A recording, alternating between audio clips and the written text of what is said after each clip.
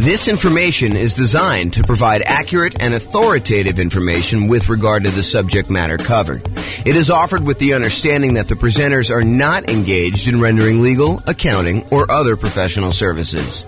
If legal advice or other expert advice is required, the services of a competent professional should be sought. Welcome to the Kent Real Estate Investing and Real Estate Financial Planning Podcast.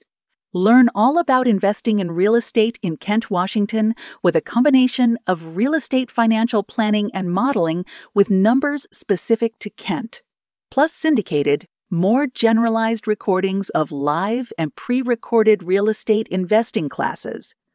Not all of them specific to Kent. Be sure to stay tuned after the podcast for a message from our sponsors.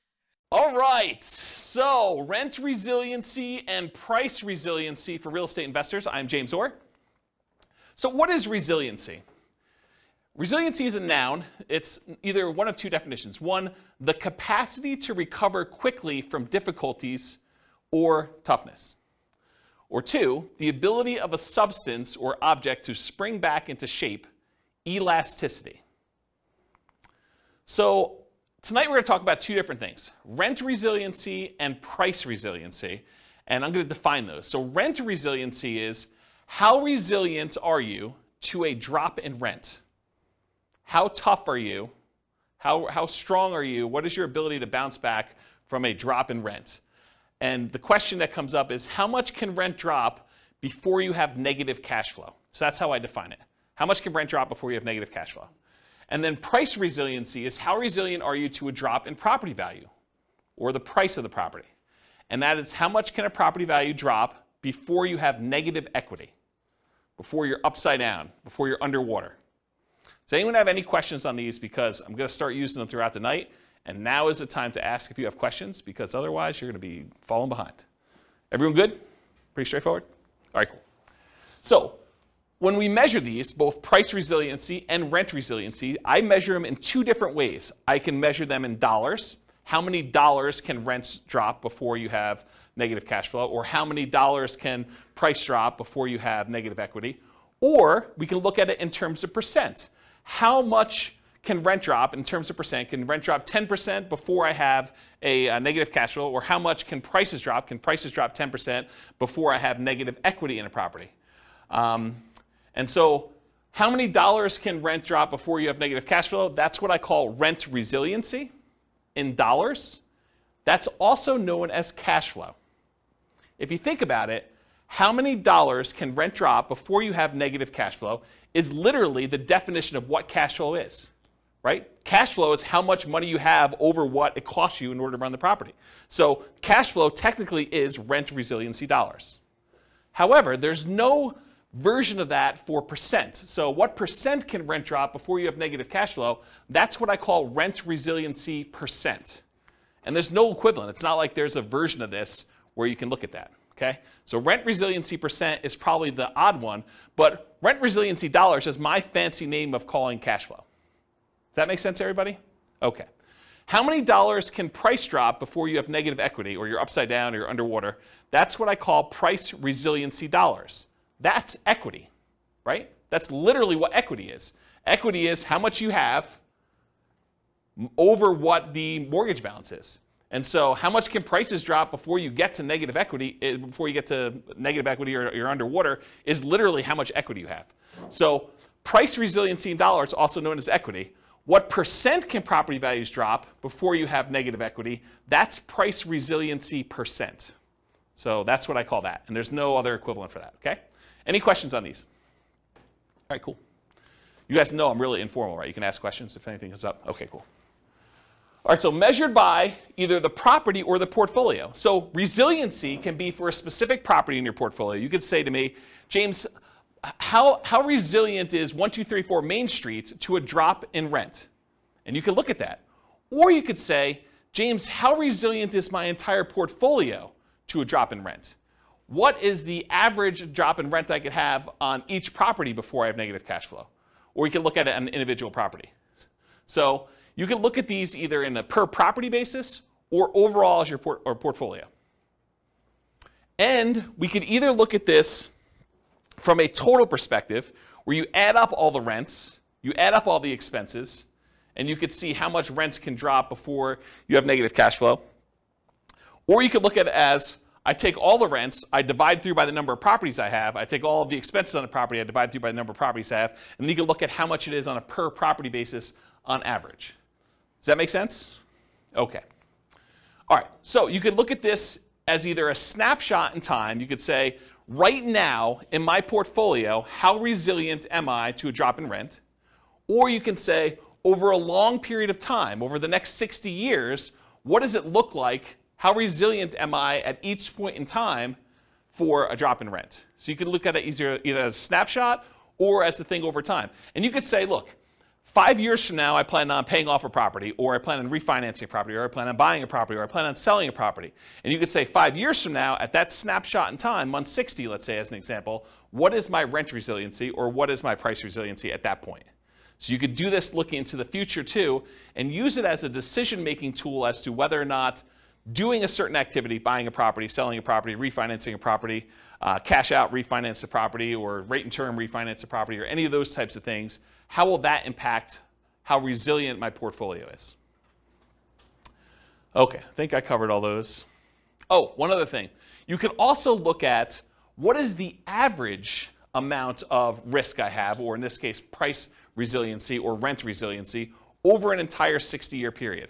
So instead of seeing a chart where, it starts off, I'll use draw on the board here, where it starts off really high, or it starts off really low rather, and then over time as cash flow improves, your resiliency gets better. You could say, hey, what is my resiliency for this entire period? And you could take an average and say, oh, the average is 30% or 32% or whatever it is. And you could say, oh, so this one's about 30% on average. And then if you had another strategy you were considering, like this one, you could say, oh, that one has a rent resiliency average over this whole time of 29%. And so you could say, on average, one strategy is more risky than another, even though there may be times when it's below and other times when it's above. But over this entire period, one's more risky or one's less risky than another with this specific measure of risk, which isn't the only way to measure risk, which we'll talk about tonight. Any questions on that? Okay. If you're doing any modeling in the Real Estate Financial Planner software, I added a bunch of new numbers here. So now you can actually see your average rent resiliency, your average price resiliency, average debt to income, average total debt to net worth, and average total debt to account balance, as well as average months of reserves. And if you click on any of those buttons, they go to all those individual charts. So I added those for you because I wanted to see them. So that's a new tool that's brand new for you guys. Tonight we're going to look at both snapshot, one specific month and how it measures, and we're going to look at stuff over time. We're going to talk about both of them. Any questions? Okay, cool. All right, let's talk about some oversimplified math. I'm going to give you an example just to kind of walk you through how this stuff works.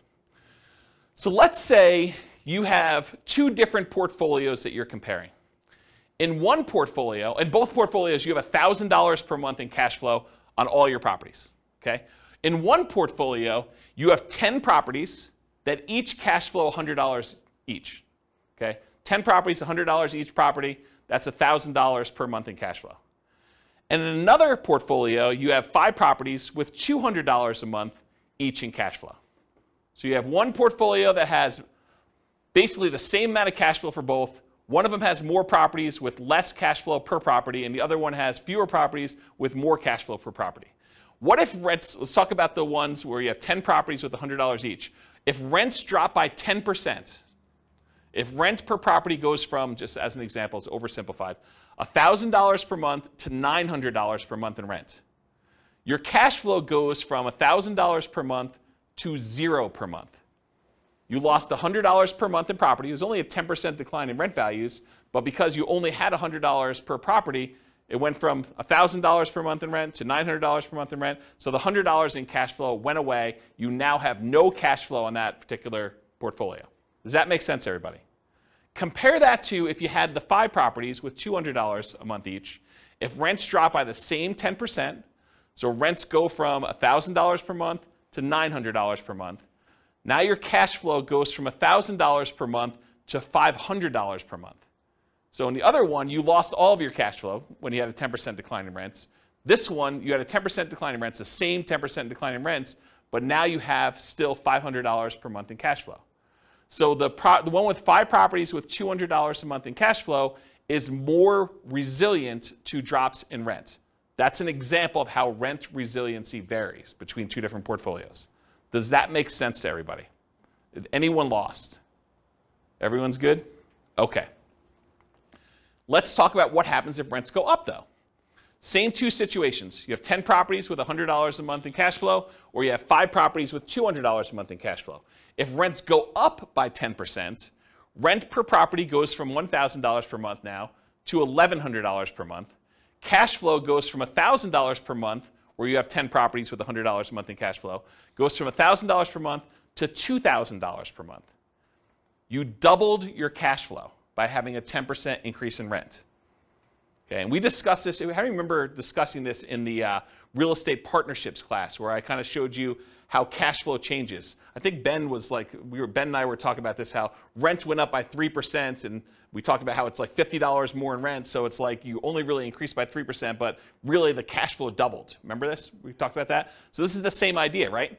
Where you have a $100 increase in rents, but now cash flow is doubled on you. But if you have 5 properties, and they're doing $200 a month in cash flow, if you have rent increased by the same 10%, then the rent per property goes from $1,000 per month to $1,100 per month, just like the other one, except now cash flow goes from $1,000 per month to $1,500 per month. Only an increase of 50%, where the other one doubled. This is another example of how resiliency works, except it's the opposite now. Property values, rents actually went up in this case, and so your cash flow did not increase quite as fast because you were more leveraged, essentially. Does that make sense? Okay.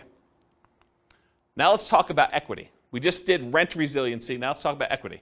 So you have $1 million in equity in 2 different portfolios. Okay?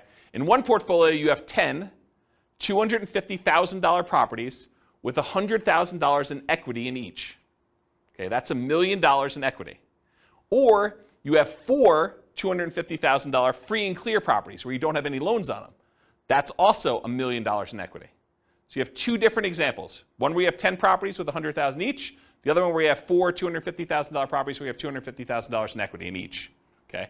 If price drops by 10%, in the one where you have 10 properties with $100,000 in equity each, that means if prices drop by 10%, 10% of a $250,000 property is $25,000. So the property value went from $250,000 to $225,000, but you got 10 of them. So now you have $250,000 in lost equity, and your equity decreased over 10 properties. That means your equity went from the $1 million that you had to $750,000. So your equity decreased from $1 million to $750,000. But if you had the other portfolio where you had 4 $250,000 free and clear properties, if the price drops by the same 10% we did before, $250,000 properties now worth $225,000, you had 4 properties at $25,000 decline in value each. That's $100,000 in equity decline total. So now your equity went from $1 million to $900,000. This is an example of how price resiliency works. Okay? You have one portfolio where you have 10 properties, where now you lost $250,000 of $1 million in equity, and you have another one where you have 4 free and clear properties, same decrease, but now you only lost $100,000 instead of $250,000. Does that make sense? Okay, cool. Now what happens if property values went up? Same $1 million in equity to start, same 2 situations. You have 10 $250,000 properties with $100,000 in equity each. If the price goes up by 10%, the $250,000 property is now worth $275,000. So $250,000 increase across all 10 properties in total. So your equity now goes from $1 million to $1.25 million. So you have an increase of 25%. 10% increase in price means your equity increased by 25%, as an example. Okay? Or you have the 4 $250,000 free and clear properties. If the price increases by the same 10%, same $25,000 per property, $100,000 for all 4, just add them up for 4 of them. Now your equity goes from $1 million to $1.1 million, It only increased by 10%. It's unleveraged. Okay? Does that make sense? All right. So really, what we're talking about in a lot of these cases is leverage. The more leverage you have, the less resilient you are. The less leverage you have, the more resilient you are. Does that make sense? We just saw that. The more leveraged you are, the less resilient you were. Right? We saw that with rents. Any questions on this? All right, cool. All right, let's do a thought experiment. Which is riskier? Is it riskier to put 0% down or to put 10% down? And why? This is the discussion part of class. What's riskier? Just call it out. It's riskier to put 0% down. It's less risky to put 0% down. Okay? Why do you think it's less risky to put 0% down? Less skin in the game. Less skin in the game. So if you put no money in the deal, you don't have any money to lose. Interesting perspective, right? I think a lot of people would be surprised to hear that. They'd be like, well, you put more down, maybe you have more cash flow, so it's probably less risky to have 10% down from that argument, right? And if property values went down, having a 10% cushion before you're a negative, that's interesting. But on the flip side, both that and the previous kind of resilient slide on leverage, even though I agree with you, the hard part about me thinking about that is whether stocks or real estate, that's true on paper, but only if you sell. So if you've got enough portfolio to withstand the tide, it doesn't matter because you're not going to sell every low. So what you just went to is this idea of paper losses. If property prices go down but you don't sell, you don't really have a loss until you sell. You don't have a realized loss until you sell. And so you're arguing it doesn't really matter, right? You don't have a loss in either case unless you have to sell the property. Okay, so that makes it sort of even on those. What else? Which one's more risky, which one's less risky? What do you think? I think it depends. It depends on what? On your cash position. On your cash position, okay? So if you have a lot of cash, then which one's less risky? Then I'd probably go 0% down because your ROI would be higher. Okay, so you might have an infinite return on investment, Right. in theory at least. I mean, really, you should be calculating your return, including how much you need to keep in reserves. I mean, we kind of teach that in deal analysis class. But ignoring that for a second, if you have a 0% invested in the deal and you make money on that, then you have an infinite return, right? Yeah. So you would think that it's less risky for you to have 0% down in that case. Yeah, if you can support the rents. Yeah. So you're assuming you're having to pay for negative cash flow. Well, there's that risk. There is a risk, right? So is it more risky to put 0% down or 10% down? What do you think? It's a personal decision. I think It's a personal decision, yeah? it depends on what you have in reserves. I really think. Are you paying? Are you deferring your down payment? But you have that down payment. You can put that money someplace else, invest it differently, while someone else maybe pays your down payment or not. I mean, yeah. Yeah. So I wonder if you're getting to this idea that if you put 0% down, you probably have more in reserves because you didn't have to put money down. I wonder if you're getting to that. Well, here are my thoughts on it. If you do 0% down, you have nothing in the deal, you have nothing to lose. So there's an argument to be made that if you put nothing into the deal, you have nothing to lose. It's arguably less risky in that way. However, your credit is at risk. If something happens and you have to sell and you have to give the property up for foreclosure, or you have to sell at a loss and you don't have money to make up the difference and you have to do a short sale or something like that, your credit's at risk. And maybe even more so if you put 0% down than if you put 10% down. Because the chance of you being underwater with 0% down is probably greater, right? You know, property values go down 5%. If you had put 10% down, you probably wouldn't be as likely to be underwater, although you have some sales costs and stuff in there, which we're going to ignore for a second. But if you do the 0% down, you're probably still underwater even with a 5% decrease in price, okay? What about prices rising? So you tend to have appreciation. You tend to pay off some debt on the property. You tend to have tax benefits, and you tend to have cash flow. So you might have this infinite return on investment with 0% down. It's not really a measure of risk, though. It's just kind of like a better return. You're still getting these benefits, but you had nothing in the deal, though. You're benefiting from having prices go up, at least in theory, paying off some of the debt as long as you're making your mortgage payment, getting tax benefits as long as you're able to depreciate the property, and then getting cash flow on the property if there is any. Maybe there's negative cash flow. But you would have an infinite return on your investment, ignoring, of course, that you should have your return calculated on your reserves as well. And here's, I think it's what Rachel was saying, you have more reserves if you didn't have to put as much down. If you only had to put 0% down, maybe you have more in reserves. And having more in reserves probably makes that less risky. So I don't know. It's kind of an interesting thought. What about the other side? 10% down. Well, property values go down 10%. You could lose 100% of your money. As sort of what Austin suggested before, you don't have a loss until you actually have to sell. You have this sort of paper loss. And the longer you hold that property, in the overwhelming majority of the cases, real estate tends to be pretty forgiving over time. Even if property values go down the next 5 years, you push it out 30 years, property values are probably going to be up from there, right? Your credit is still at risk, so you still have that risk. Maybe it's a little bit less at risk because you still have that cushion. Of course, prices do rise. In a lot of cases, you still pay off debt to have tax benefits and cash flow, but you're maybe more likely to have a little bit of positive cash flow in that case. And maybe that makes it a little less risky. But you have less debt paid off. So your overall return is probably a little less because if you put 10% down, your debt pay down is a little bit lower when you put money down than if you have 0% down. And finally, you have a little bit lower overall return on investment. So which one is less risky? I don't know. I think part of it's how you measure it and your situation.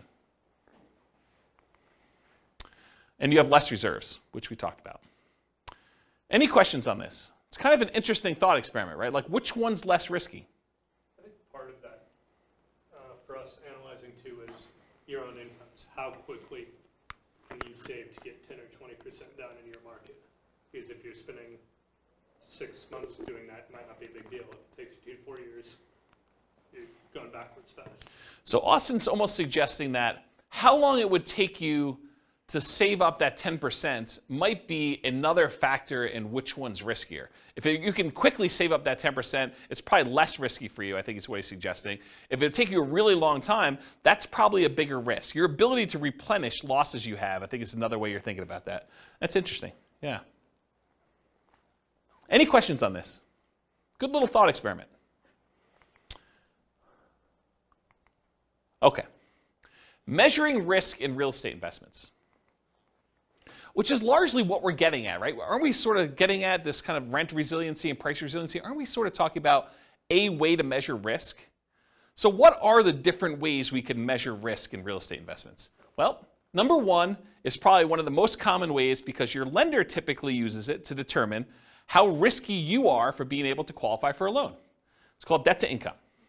Debt to income measures how much debt you have compared to how much income you're making, including rental properties. It's often used by lenders to qualify you for loans. So if you ever heard, DTI, what's your ratio for DTI or how much debt to income do you have? It's what lenders use to determine how risky you are to loan money to. So it is definitely a way to measure risk when you're investing in real estate. Probably one of the most common ones.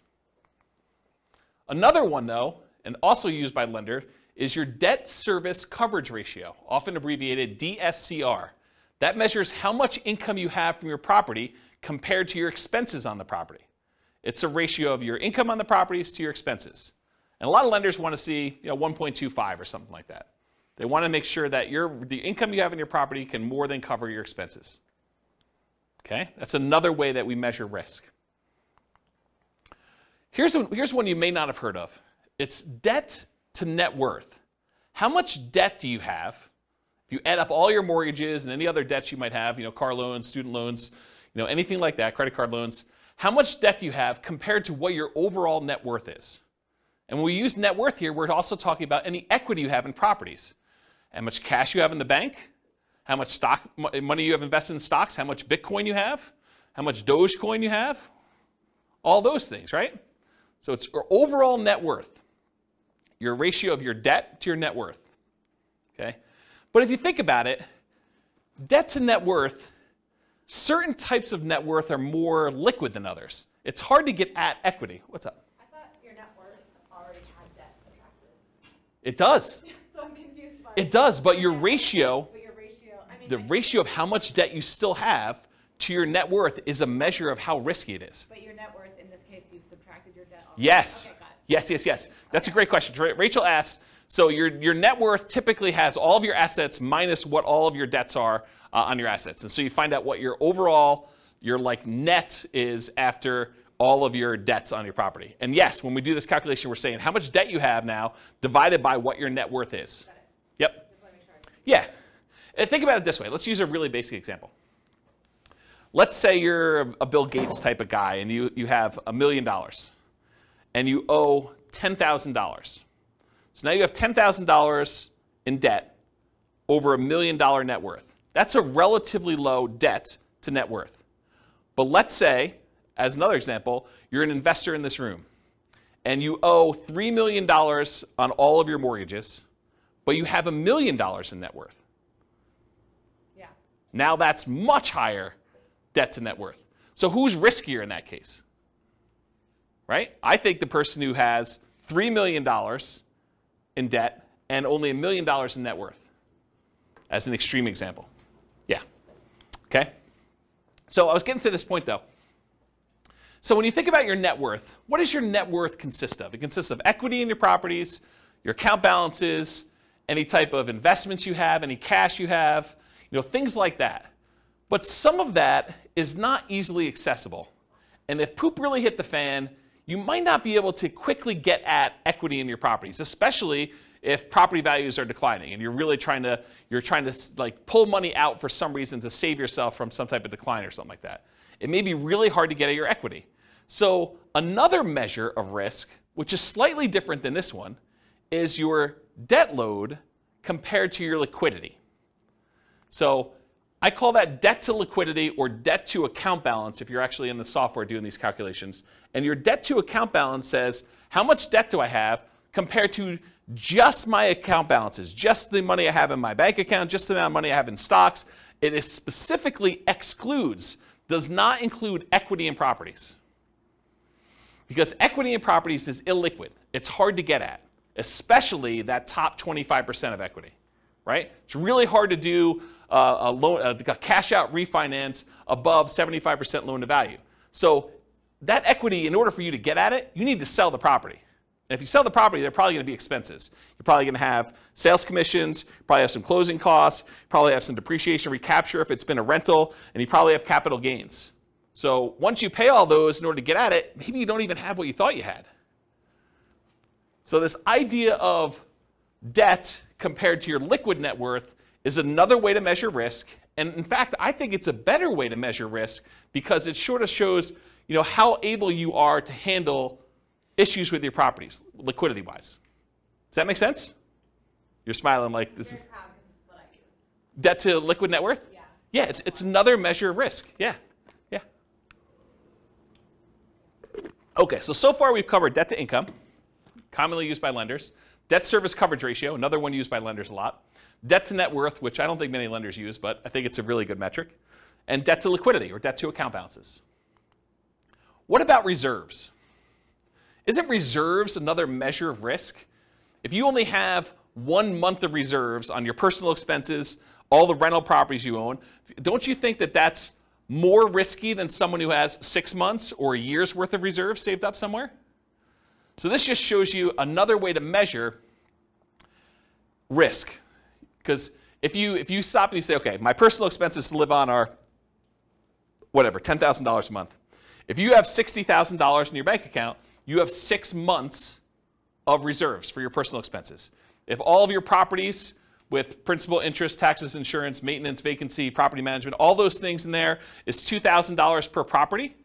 And so if you had $12,000 in the account and you had one property, you'd have 6 months of reserves in that property. Well, that's pretty good. What if you had 10 properties? Now you need $120,000 in reserves to have 6 months of reserves for all your properties. Plus the extra $60,000 for your own personal living expenses. Now you need $180,000 of reserves in order to have 6 months of reserves. Okay? So that's another way to measure risk, is how many months of reserves you have. And then in addition to these, there are 2 other ones we're covering tonight. Rent resiliency, which is how much your rent can drop before you have negative cash flow, and price resiliency, which is how much your price of your properties can drop before you have negative equity. So these, I think, are my first pass attempt at what the different ways of measuring risk in real estate investments are. And there's probably, I was talking to Nick before class, Nick and Austin, I was telling them, there's probably at least a whole class on just this slide, like going into details about what these are, how you measure them. And there's some really interesting relationships, which I'm probably not going to get into much tonight, but like having a whole bunch of reserves can make up for being weak in another area. If you have really low rent resiliency, maybe I do cover this in another slide, but if you have really low rent resiliency, where if rents decline by the smallest amount, you're going to have negative cash flow, but you tell me you have 10 years worth of reserves, I'm less concerned, right? If you tell me, look, I got 15% rent resiliency, but I only have 1 month of reserves, I'm nervous for you because these interact. Does this make sense? Okay. All right, so how much riskier is it? Rent resiliency and price resiliency give you one way to measure how much riskier it is when comparing two different strategies.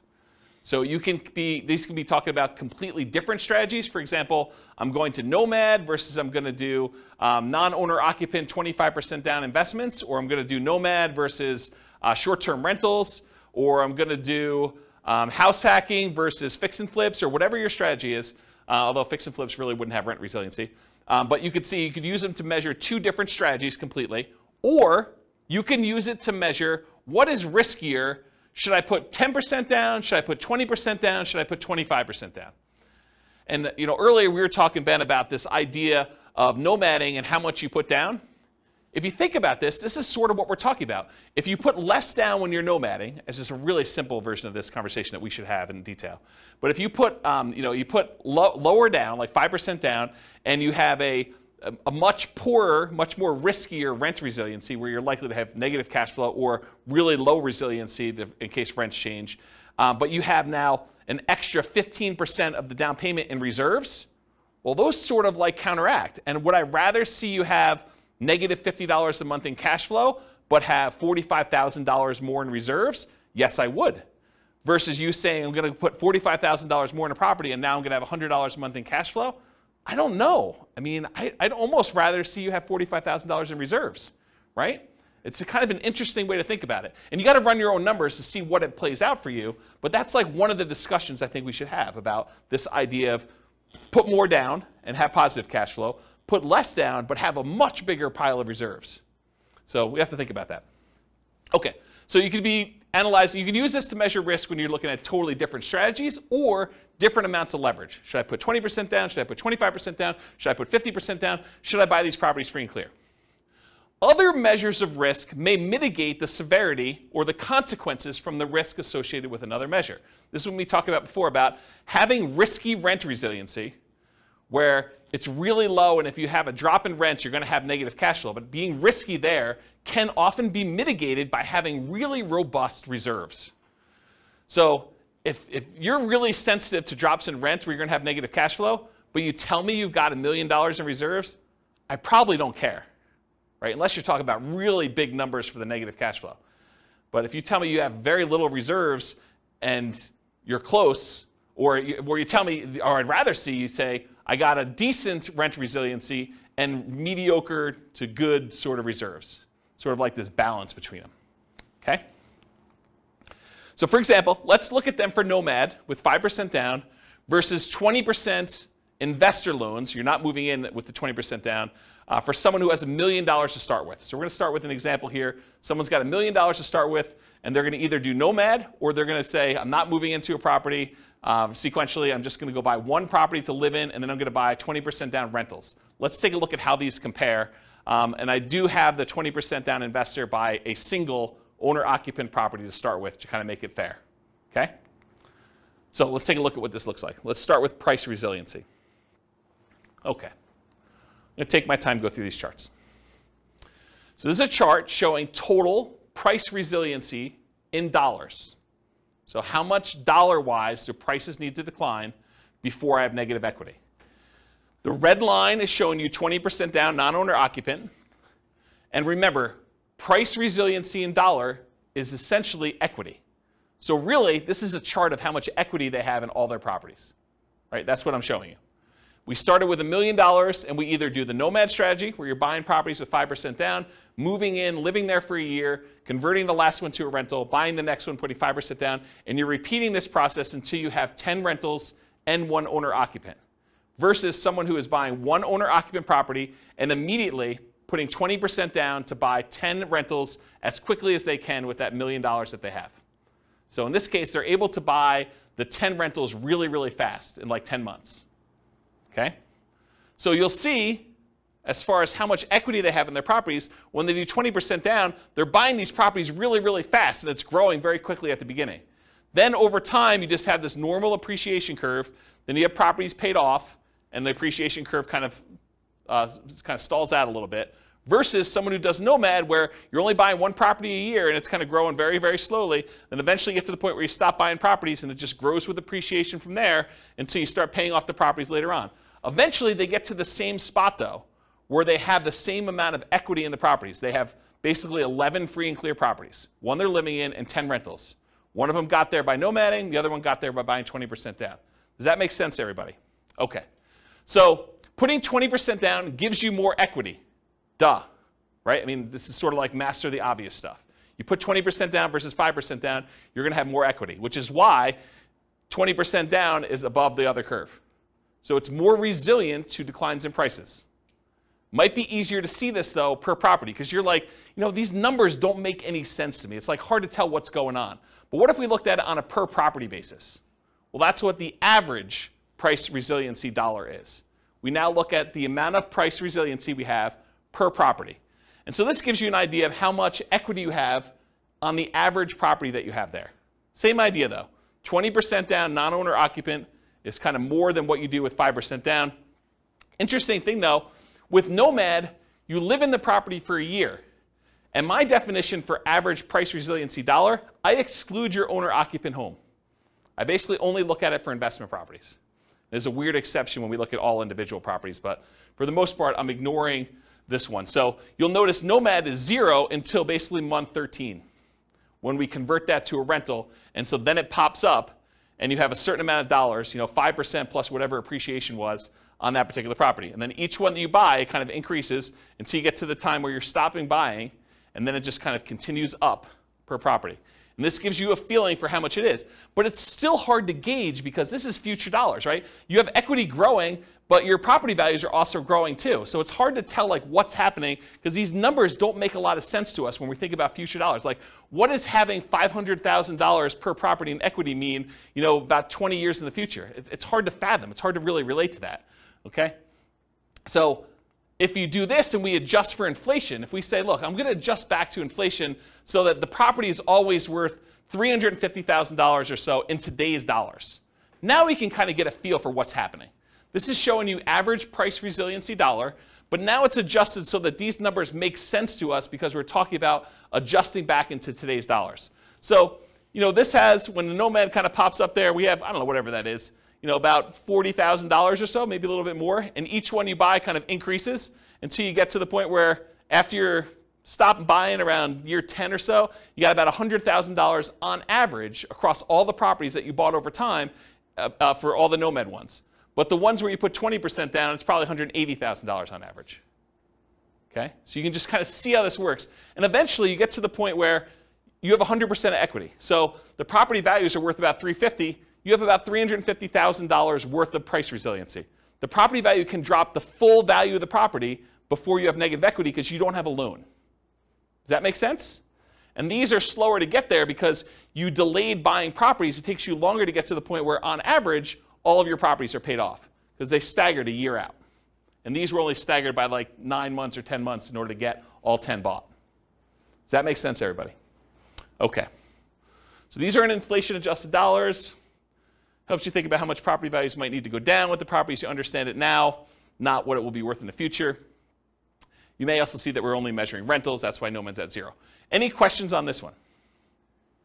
But that only assumes, well, that also doesn't take into account how much out of pocket you had to put down to get to the same result. 100%. We are not including how much you had to put down in order to get to how much equity you have. You're right. Because rent resiliency, or price resiliency in this case, doesn't include the amount you put in. It's really just how much can prices drop before I have negative equity. I'm assuming that's, for the math that was used, it was the same interest rate for both? No, they don't use the same interest rate, because when you put 5% down on an owner-occupant loan, it's probably a little bit better than you putting 20% down on a non-owner-occupant loan. So I use different interest rates. I actually looked them up.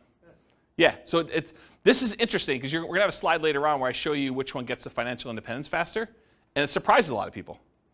Because you'd think, I don't know, 20% down, it should get there faster or whatever. I mean, you're going to look at it, you're going to see. Yeah. All right, any other questions on this? I think I'm about to switch gears.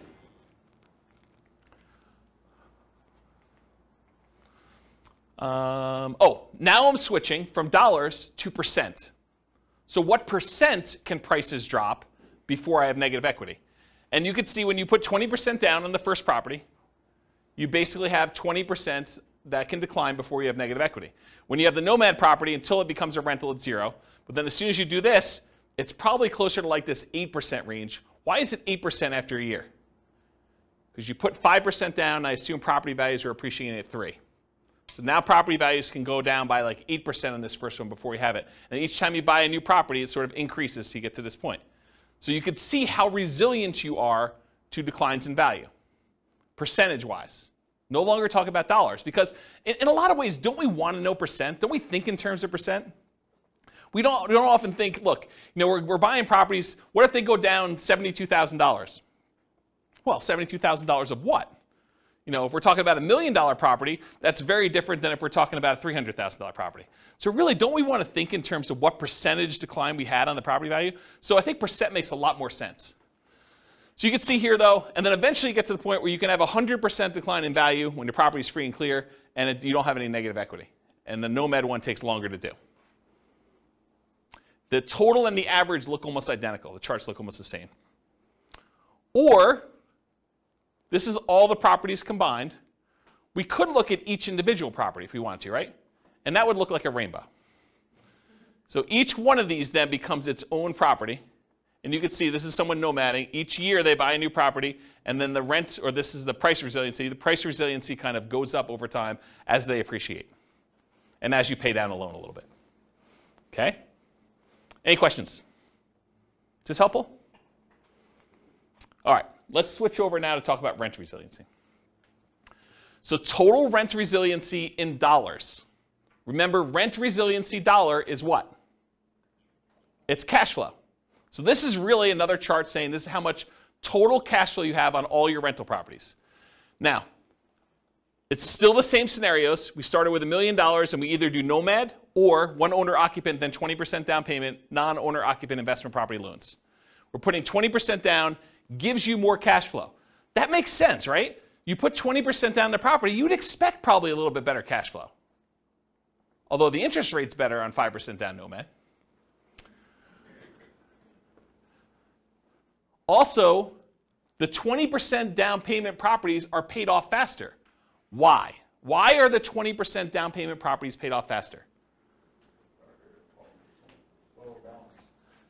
But they're all 30-year loans. We purchased them earlier. Yes. So they're all 30-year loans, so the loan always pays off in 30 years. Just when you started the loans matters. So when we actually bought the properties, we all buy an owner-occupant property month 1, no matter what. But then the one that's buying rentals also buys a second 20% down property in month 1, and then they buy another one in month 2, month 3, month 4, month 5, until they get 10. So 10 months in, they now have 11 properties. But the nomad buys a property with 5% down. They have to live there for a year. Then they convert it to a rental, and they buy the replacement property. So it takes them until month 13 to own 2. So you could see the red line is the 20% down non-owner occupant. This is when all the loans got paid off. And your cash flow went way up. Right? Your rent resiliency went way up because now you don't have loans anymore. But these ones, they take a long time, and they're staggered a year apart. So it takes a long time for them to get to the point where they're all paid off. But once they get paid off, they're basically the same. right? Because you basically have the same number of rental properties. There's some funky stuff going on here. With the 20% down non-owner occupant loan, you have a little bit of negative cash flow right at the beginning. But Nomad's even worse. Nomad starts at 0, and then by month 13, you have a little bit negative cash flow, and it's worse as you buy more, so it kind of stays there for a little bit. Okay? So, yeah, let's go to the next slide.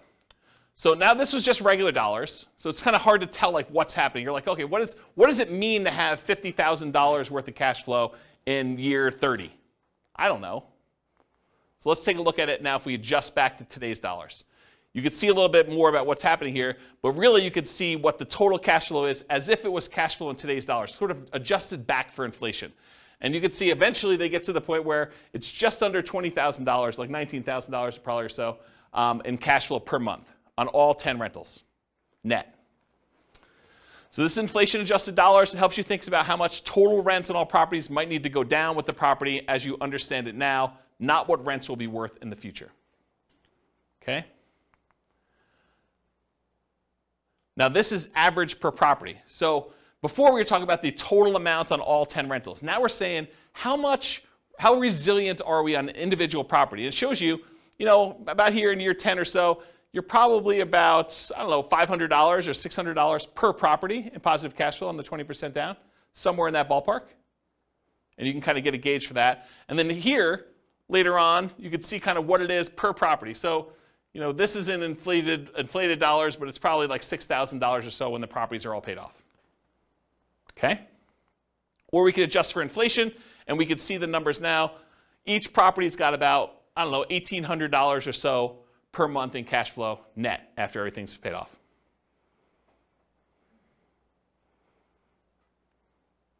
Cool? Any questions on this? All right, now we're going to switch to percent. So what percent can rents decline before we have negative cash flow? Well, with both of them, we're negative up front, right? Because we're basically underwater. We have negative cash flow on the properties. The 20% down one becomes positive sooner. The Nomad one takes a little longer before it becomes positive.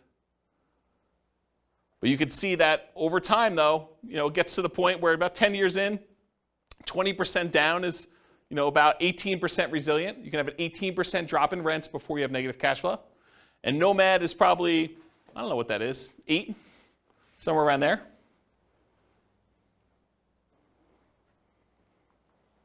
And then this is if you looked at Nomad for the individual properties. You can look at each one individually. Okay? All right.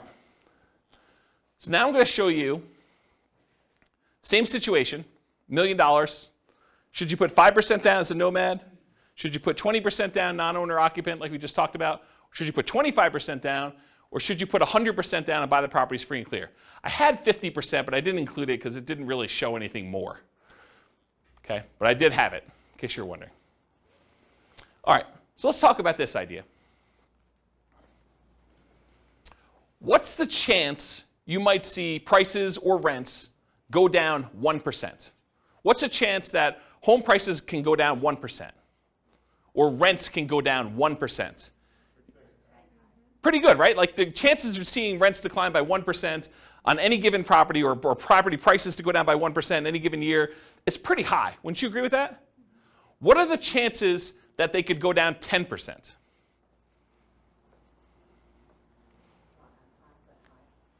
You think it's high?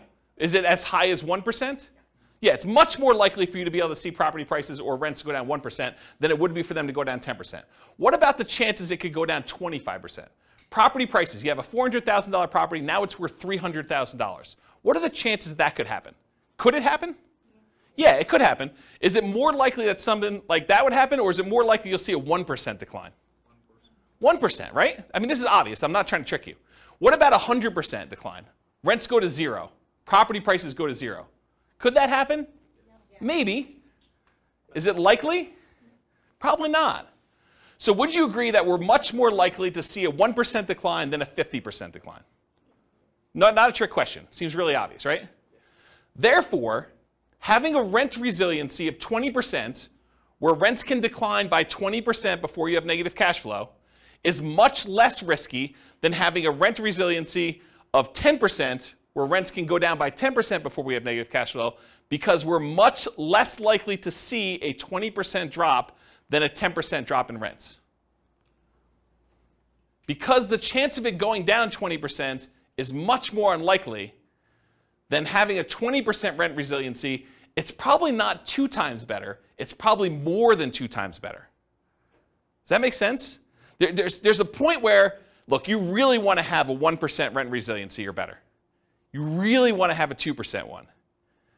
But once you get up to like 30%, how much better is 35 than 30?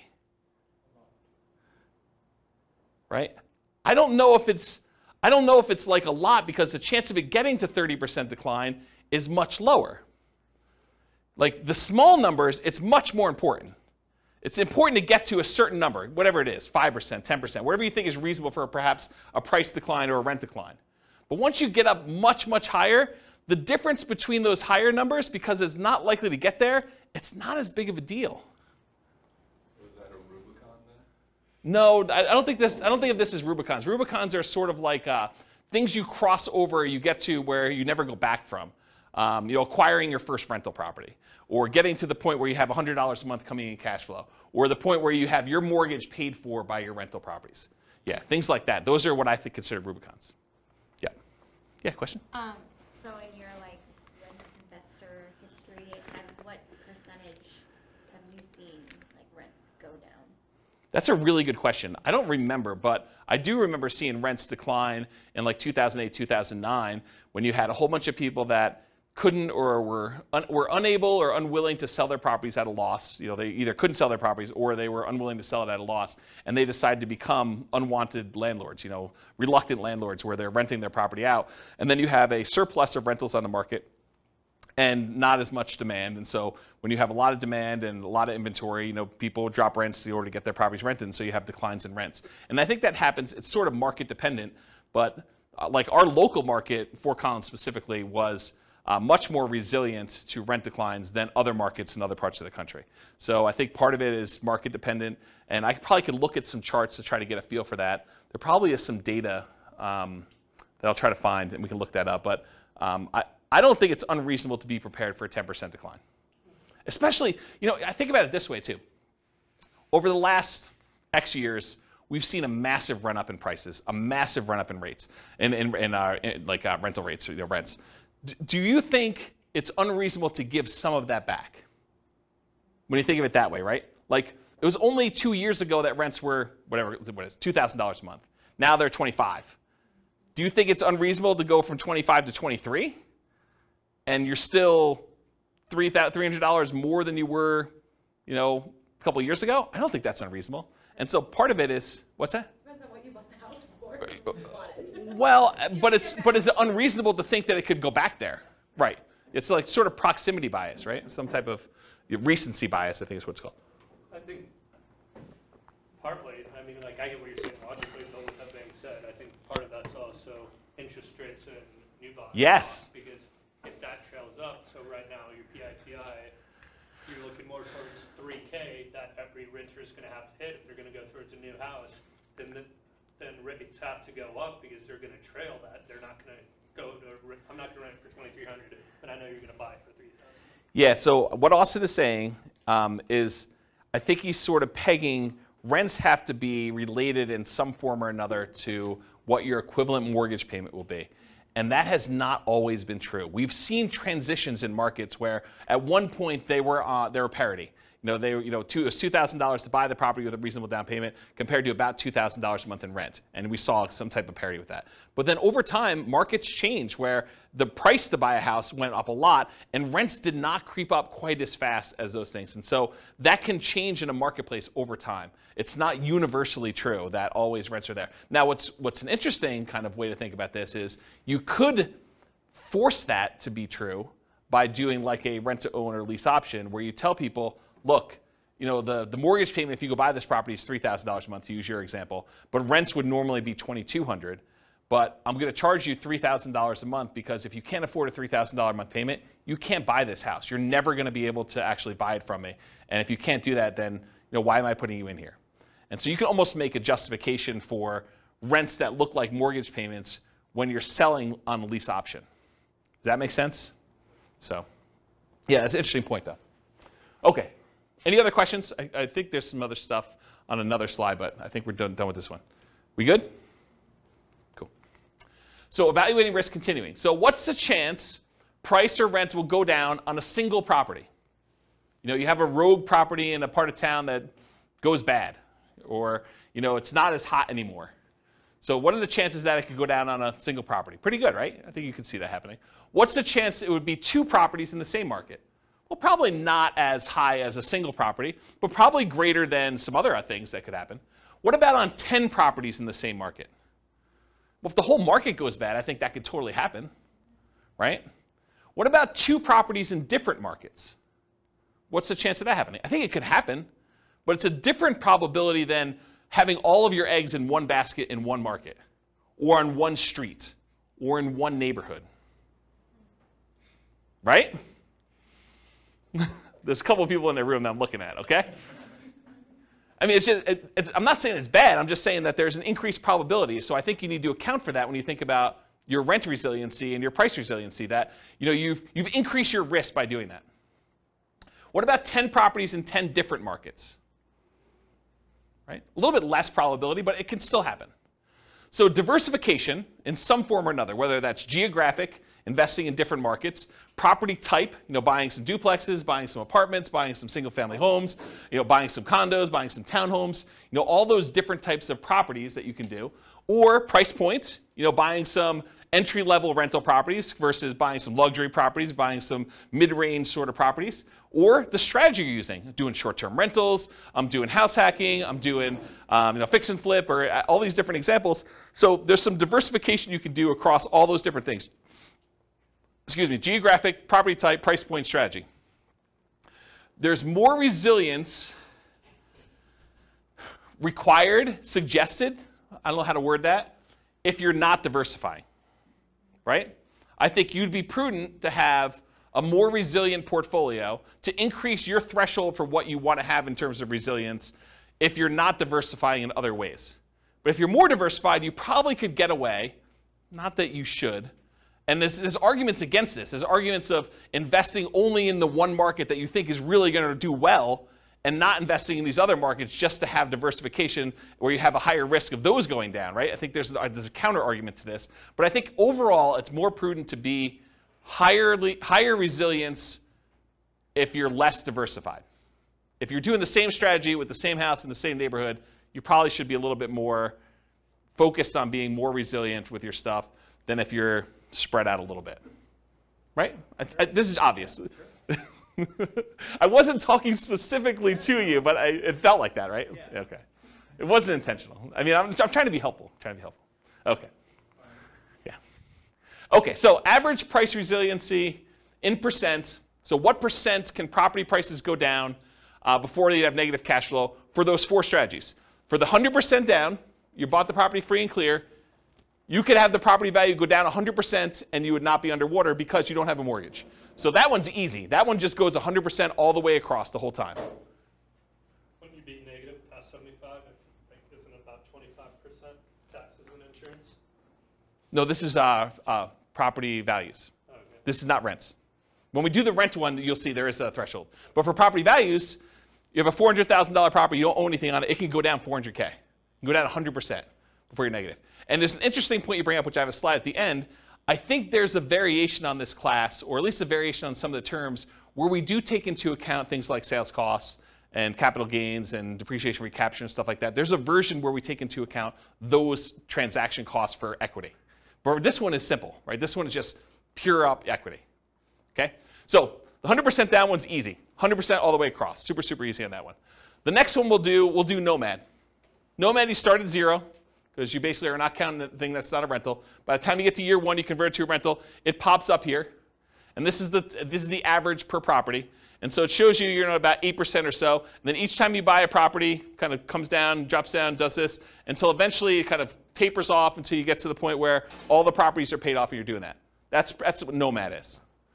20%, 25% down, that's just a difference in down payment amount. And so the curves are very similar. In both cases, you're buying properties as quickly as you can. I will tell you that with the 20% down, you can get all 10 properties, all 10 rental properties.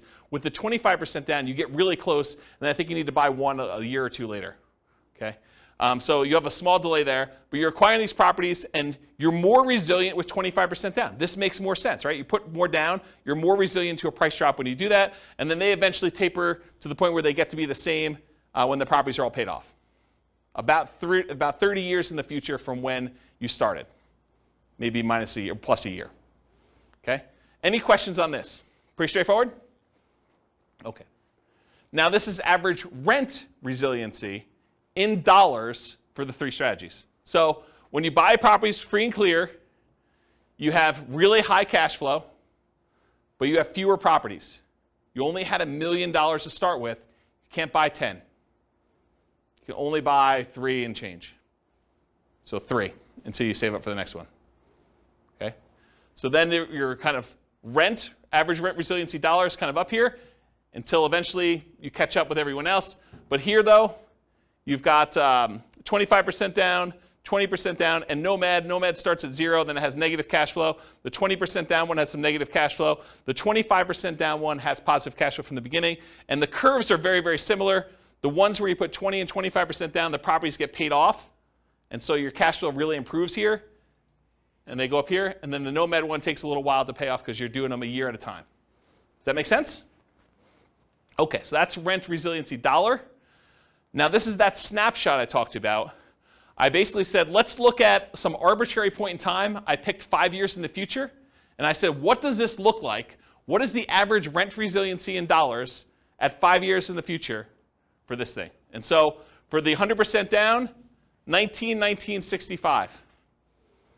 And this is an inflation adjusted dollar, so it's back in today's dollars. So you have rents drop by $1,919.65 and not have negative cash flow with the free and clear properties. With 20% down, you can only have rents drop $116.05 before you're negative. With 25% down, it could drop $309.54 per property before you're negative. And with Nomad, $14.42. So just a snapshot in time, 5 years in the future, average property, this is per property, right? Average rent resiliency dollar. You either drop almost $1,900 and change, $115 and change, $310 and change, or $15. Not $1,500, just 15. That's Nomad. So which one of these is riskiest? It's obvious, right? But look at the difference. Can we see rents drop by $116? Probably. So just order of magnitude, you can see that these are not that far off. Okay, so now this is percent for rents.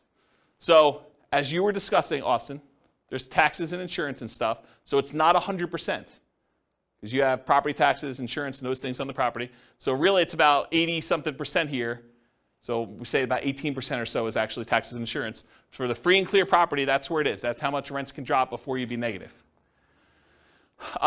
With the 25% down, they could drop a little bit here, I don't know, whatever that is, 3%, 4%, but it increases over time until they get paid off and it goes up there. This is that extra property being paid off, I think. And then with the 20% down, you start off with negative cash flow, which I'll show you this here in a second. And then by the time you get to month, whatever this is, 4 years in or so, then it gets to become positive. And then it gets up here when the properties get paid off, they all bump up there. Then here's Nomad. It's negative for a while, finally becomes positive, and then it kind of follows a similar curve, not exactly the same, but very similar. And then once you start paying off properties here, they get paid off. Does everyone see that? So Nomad and 20% down both have negative cash flow with professional property management in this example. That's what the assumptions were. And so here's the cash flow power meter. It shows you, the black line is where rent is. So it shows you for the rent that they're getting, this light green area shows that they would have positive cash flow if they were managing the property themselves. If it were in this dark green area, it would be positive cash flow if they had a professional property manager, which in this case they don't, so it's slightly negative, but it's positive if they were to manage it themselves.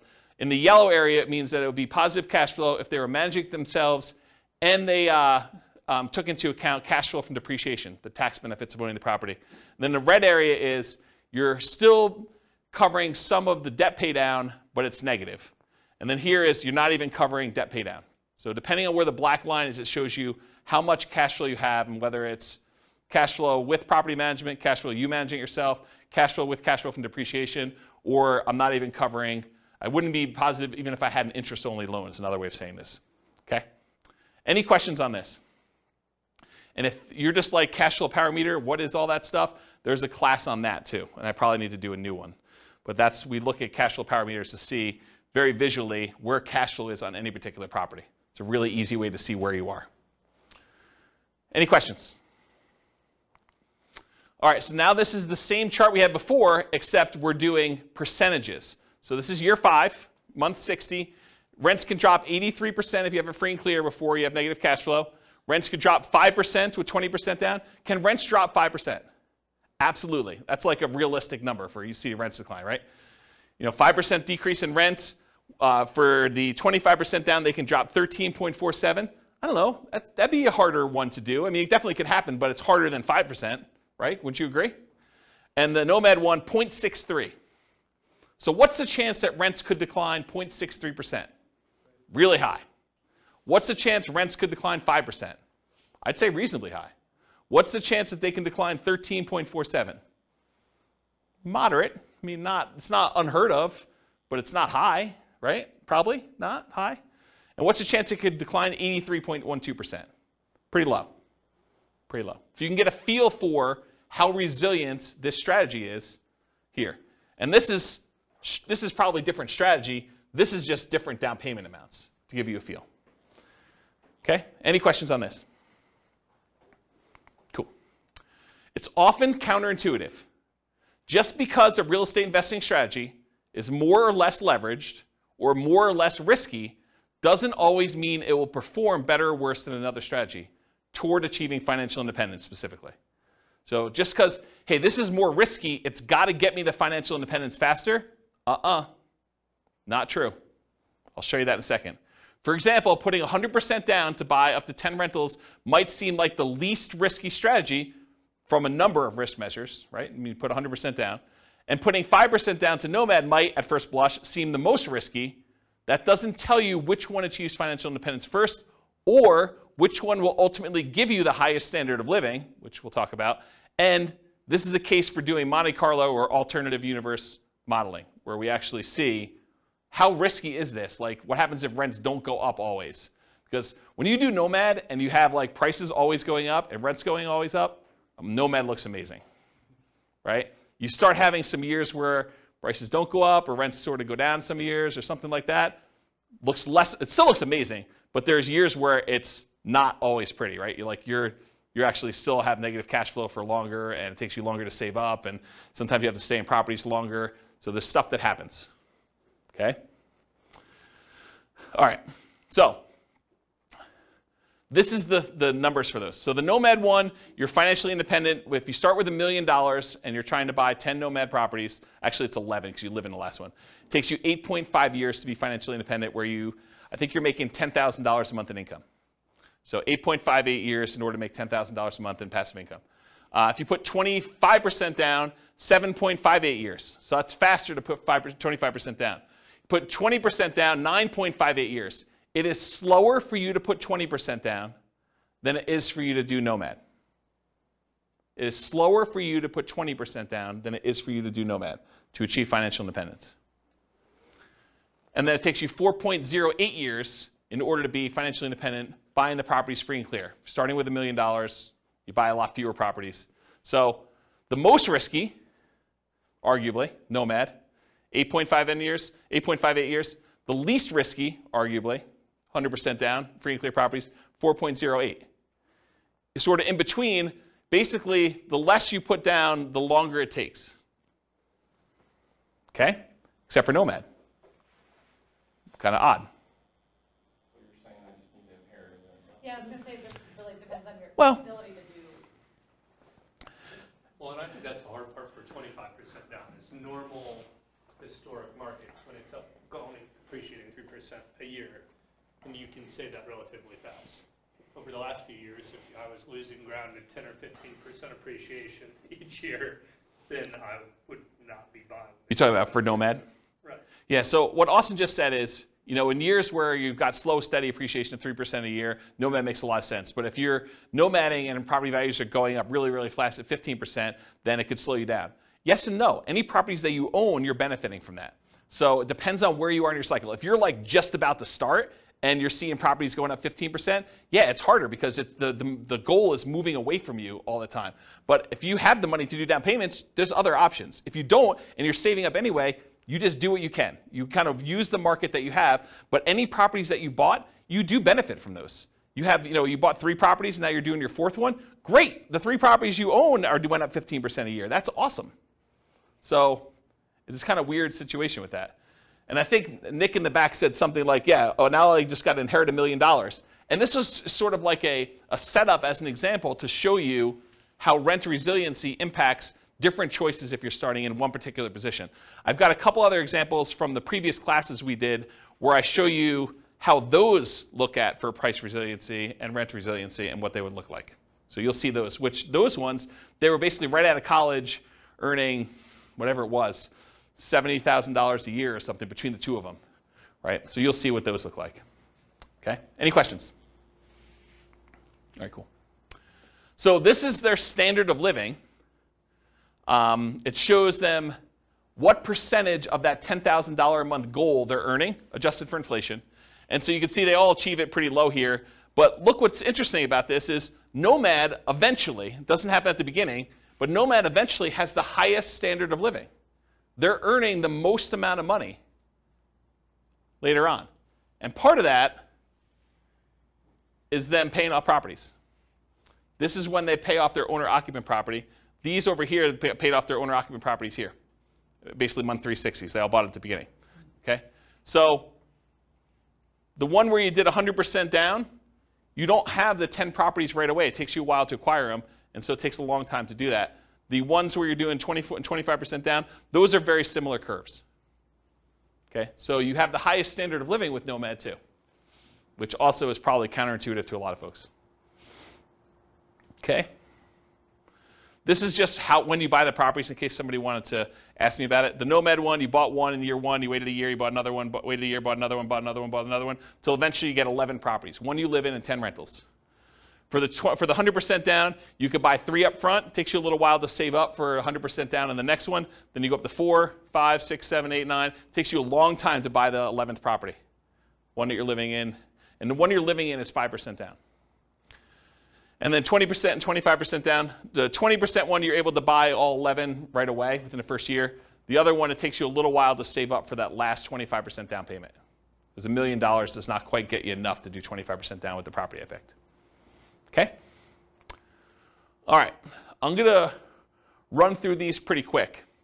So for those that came to the previous classes or on the podcast, buy and hold real estate investing strategy, this will look really familiar to you, but this is sort of another perspective on that class. Because in that class, the only thing we covered was when they achieve financial independence. We didn't talk about anything else because I didn't have time. So we basically went over all this, all the different strategies in buy and hold, which I'm not going to go into detail, and we looked at how fast they achieve financial independence. Now I'm going to show you another view into what's going on and show you what their price resiliency looks like. And so these are all the different strategies combined. I'm not going to break them out and kind of go into detail, just to give you a view of approximately where these are, right? So prices can decline by the time they start acquiring properties in this 20% range to maybe 40, maybe 50% range. And then finally, when you stop acquiring properties, it just increases over time. So that's how they tend to trend for buy and hold. And this is for what percentage prices can decline before they'd have negative equity. Okay? And then these are all the different rent resiliencies, curves for all the different ones. Again, I'm not going to go into any individual one, but you could see they're in this sort of like 0 to 20% for a lot of this time, maybe a little bit higher depending on whether they have a lot of extra cash flow like short-term rentals or something like that, because that's really what this is measuring. And then it kind of goes up over time where they all get paid off. Okay? And then I picked the arbitrary time frame just to compare them. This is year 20, month 240, just to see what happens. And I wanted to show you 15% down payments are still relatively risky even 20 years in.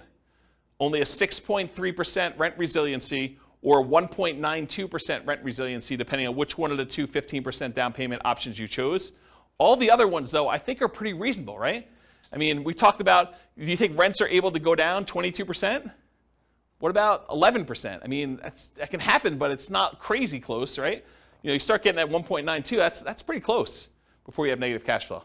So these are the 15% down options, and then these are all the other buy and hold ones, depending on which one you're looking at. Does that make sense? Just so you can see visually like approximately where they are in relative sizes. Okay? Any questions? Cool. All right, let's do the same thing for that Nomad real estate investing strategy class. Again, in that class, we went over all the different time it took them to be financially independent. We didn't go into any other detail. We didn't talk about net worth. We didn't talk about any risk. We didn't talk about, cash flow or, debt service coverage ratio or debt to income or anything else. So really, we just covered that. Now, this is if you do price resiliency. The blue one that's really weird is the lease option one where you're buying properties, then you have to stop buying until you can afford the next one and they get cashed out. So there's some weird stuff going on with the blue one, just ignore that one. But the rest of them sort of trend in this, I don't know, once you get up to steady state, 25 to 50%, and then of course as they get paid off, they increase from there. So you can see relative price resiliency in that, what I would consider to be a reasonable range. There's nothing kind of abnormal there. And then here's rent resiliency. Again, the blue one is that lease option one, which is kind of wacky. But then here, it builds up. Nomad kind of builds up over time as you acquire properties and you hold them longer, and you add another property, and eventually you get good cash flow. But it takes some time to get there, and kind of cash flow increases here until the properties start getting paid off. That's what they look like for rent resiliency percent. Any questions? And for comparison, this is year 20. Do you have a question, Austin? Yeah. For the short-term rental. Yep. For 5% down, I'm assuming that was done year 2 or yes. starting year 2 then? Yes. You start your short-term rental year 2. And then do you remember what kind of cash flow or additional rent you were projecting for that? Yeah, it's in that presentation, but I don't remember. It wasn't crazy though. I remember at the time thinking it was a pretty reasonable bump. I bumped up expenses on it and I bumped up income on it so that the net income was higher, but it wasn't like 2x or anything like that. It wasn't that extreme. It wasn't even close to 2x. It was a reasonable bump. And you could change those assumptions, right? You can go copy the scenario to your account and just change the model. Yep. So this is month 240, year 20. The same one we did before where we had some of those that were in that 5% or whatever it was, 2%, whatever the numbers were there. And I just want to show you that the average rent resiliency by year 20 for Nomad, they all look pretty reasonable to me. I mean, there is a 7.76 one. I'm pretty sure that's the lease option exit one, which is wacky anyway. All the other ones, though, they seem kind of reasonable. I mean, the lowest besides that is 11.9%. Not great, but not horrible. And there's some that are 30%. Right? Doesn't seem unreasonable to me to have the ability to have rents drop by 20% before you have negative cash flow. Seems pretty resilient. Any questions on this? I think this is the last one I'm doing for these. House hacking. Again, this was that house hacking real estate investing strategy class where we covered all the different times it took to be financially independent. I'm not going to go over that again. But then here is the price resiliency for those. Very similar to a lot of the other ones where between 25% and a little bit less than 50% prices can decline for the bulk of the time here. And then, of course, when they're paid off, they get a lot better.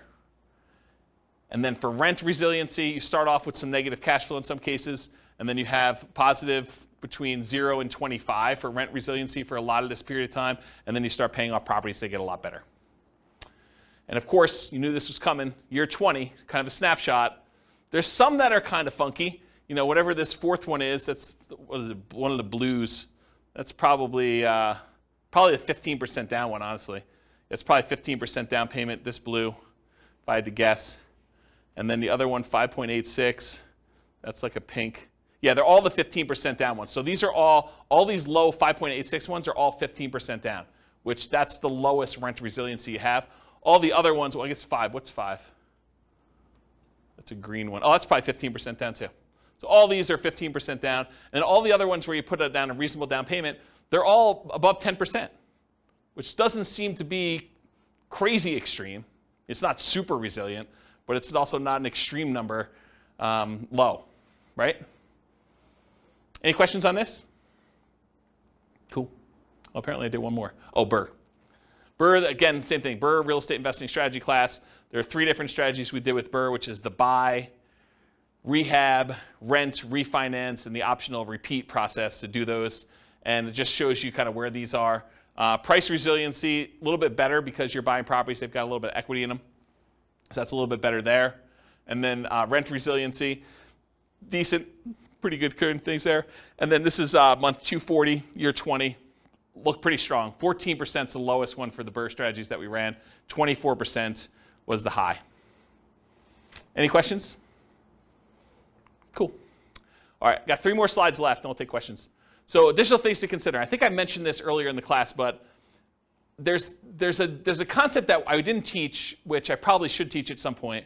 You know when I use the term like true cash flow, when I say true cash flow, it includes cash flow from depreciation, like the tax benefits of doing that. Or when I say true net equity, I mean your net equity after you take into account the expenses on the property, your taxes, not property taxes, your capital gains taxes, your depreciation recapture tax, any closing costs, your share of closing costs, and any real estate sales commissions you have. And that's like your equity after all those expenses. Well, these are kind of variations on that theme.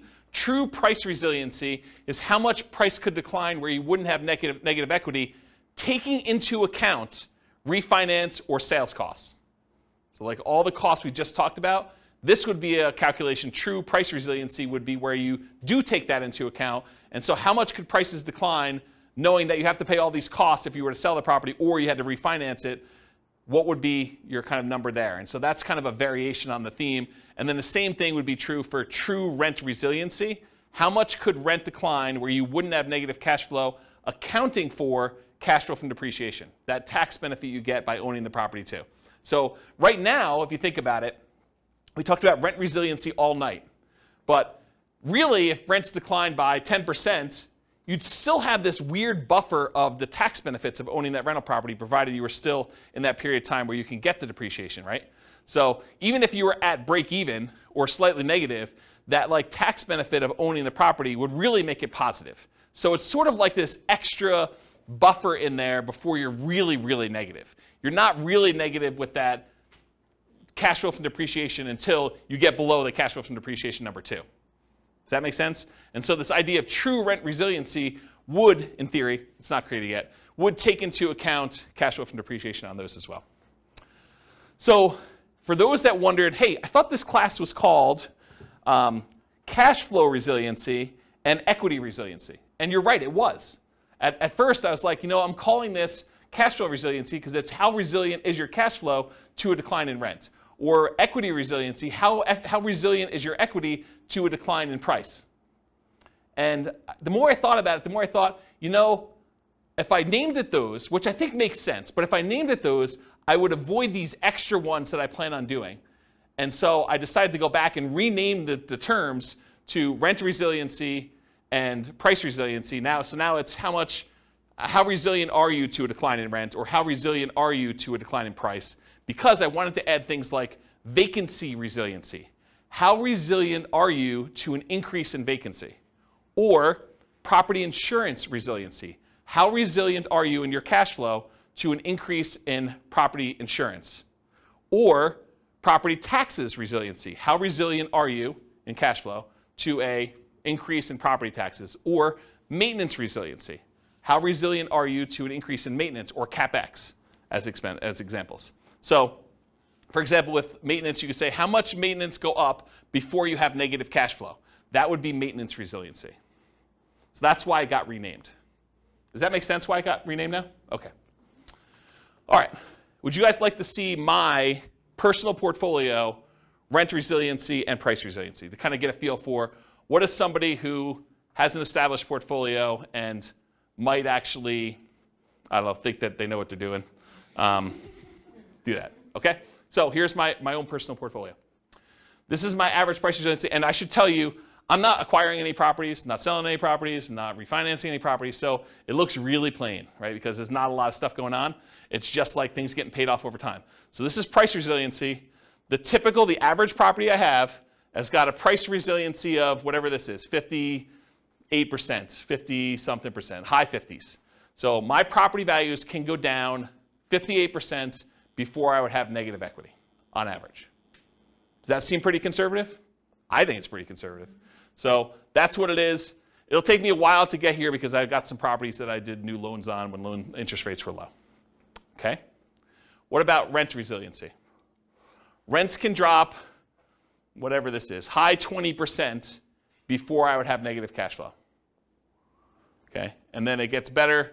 Eventually, when I pay off all the remaining properties where I did a refinance all at a bunch of time, then it goes up to about 80% decline where I can do that.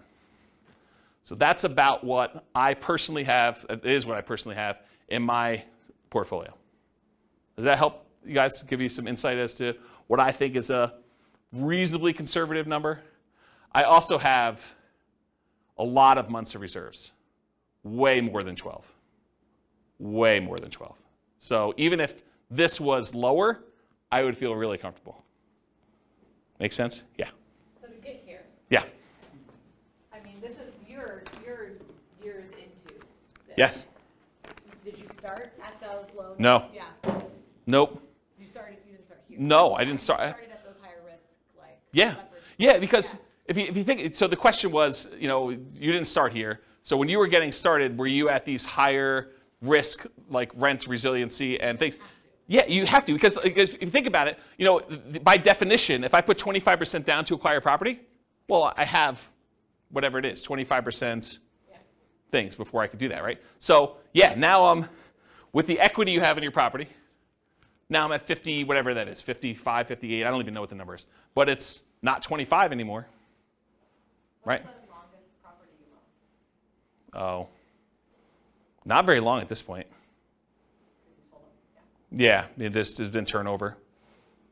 Yeah, so not very long at this point.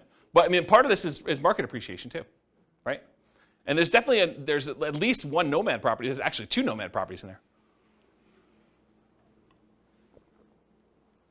Right, but how do you, one of the things to think about is how do you change this, right? One of the ways you could change it is you put a free and clear property or 2 or 3 in there.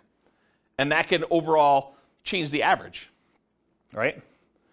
So there's free and clear properties in there too.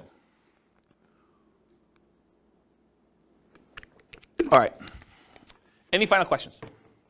Is that helpful, seeing this too? Surprise. I don't usually show my stuff. Any questions? Yeah, awesome. So first kind of statement, then question. So from my understanding of the last few graphs, most of the variance is probably between 10 to 15%. It depends on your strategy and what you're doing, right? If you're buying free and clear properties, no. If you're doing these like highly leveraged, 15% down, 20% down, 25% down, or Nomad 5% down, acquire them a year apart, or Burr, where you're kind of like trying to pull your money out, all those things vary depending on what you're doing. But if you're kind of for rent resiliency, kind of looking at it from that lens, I guess. Going back to where we started class, then if you would rather go 0 down and have the rest in cash or index or whatever else, the main 4 or 5 dips we've had in the last 100 years, haven't they only lasted like 1 to 4-ish years on average? I don't know that data that well that I can comment on it, but it doesn't sound unreasonable that you had relatively short periods of time where the dips didn't last forever. So I guess where I'm thinking of trying to tie that back together, circular thinking, is I would think there would be less risk than trying to ride that out with the reserves to the side than the additional equivalent of being above it percentage-wise and holding it that way. But I think they're related. So I think your question is, I'll reword it for you. I think your question is it better to have a lot of reserves and not worry as much about rent resiliency because you have the reserves to handle it? Or should you have 20% plus as far as rent resiliency where you might have some negative cash flow, but you can kind of hold it? And I think it's a combination. It's like, if you have 10 over here, then you have to have 20 over here. And if you have 20 over here, you have to have 10 over here. And you're weighting them. And the numbers are arbitrary. It's like sort of like this balancing act of, if you're really low rent resiliency, you're high risk, right? You have a small amount before you go negative, then having reserves, big reserves, makes a lot of sense. If you are, you have really good, if you've got rent resiliency like I have in my portfolio, where property values or rents can go down, whatever this number is, 28% or whatever the number is here, then needing reserves is probably not that important, right? I still have crazy reserves. I mean, I'll tell you, it's like over the top. But you don't need that as much if you have 28% rent resiliency. This makes sense, right? So it's this balancing act. And this is sort of what we were talking about when you first came into class, but off recording, is that looking at all these different measures of risk, you have to like weigh them against each other, because you can have, your debt to income can be one thing, and your debt to net worth, and your liquid debt to net worth, and like all those kind of measures, debt to liquid net worth, like all these measures can be kind of coming into play, and you're like, well, if I'm going to have this, then I definitely want to have on the upper end of reserves. Or if I'm going to have this, then I definitely want to keep this there. There's probably a whole class I should do on reserves that will cover a lot of this, right? It'll like pull from all these different classes with the rent resiliency and the kind of measures of other risk and things of that nature, and show you how I think reserves should change based on that. I think there's like a minimum, and then I think you probably should have more. Just as one example, if you're going to have negative cash flow when you're buying a nomad property, I think it's prudent to take whatever the negative cash flow is, set that aside as part of your reserves, and X number of months of reserves, right? I think you already know that you're going to have this amount of negative cash flow, so that should be part of your reserve calculation to begin with, plus then 6 months or 12 months or whatever you're doing for that. Like, that's the way that I would think about it. And so there's a whole bunch of things like that that I probably need to teach in a reserves class, and which I'll put on my list. I'm sure that'll come up in a question for how I'm going to choose the classes in the future. So, does that answer your question? Okay. Any other questions? Was this helpful? The kind of like rent resiliency, price resiliency. I know like there's some parts in there where it may get a little bit slow because I'm showing you a lot of charts and they're really similar, but I do also think that seeing a bunch of different examples gives you a feel that you can't get. It's almost like you have to work through the math problems in your book, and it's boring and not fun, but then you get a much better feel for like what the range of how they work are. So sorry, but I think it was helpful. So cool. Thank you all for coming. I will see you all soon. Bye-bye for now. You're welcome. With home prices up, mortgage interest rates up, and rents up, but not quite enough to counteract the higher prices and interest rates, cash flow on rental properties in Kent is harder than ever. Book a call with the Real Estate Financial Planner to apply our proprietary 88 strategies to improve cash flow on your rentals. See the show notes for a link to schedule your call and improve your cash flow today. If you're a real estate agent, lender, or professional in Kent that wants to help our real estate investor listeners, consider reaching out to learn about collaboration opportunities with this podcast. We'd love to add more value to our listeners by having you assist our investors buy, sell, and finance their real estate investments. See the show notes to schedule a call to discuss collaboration opportunities.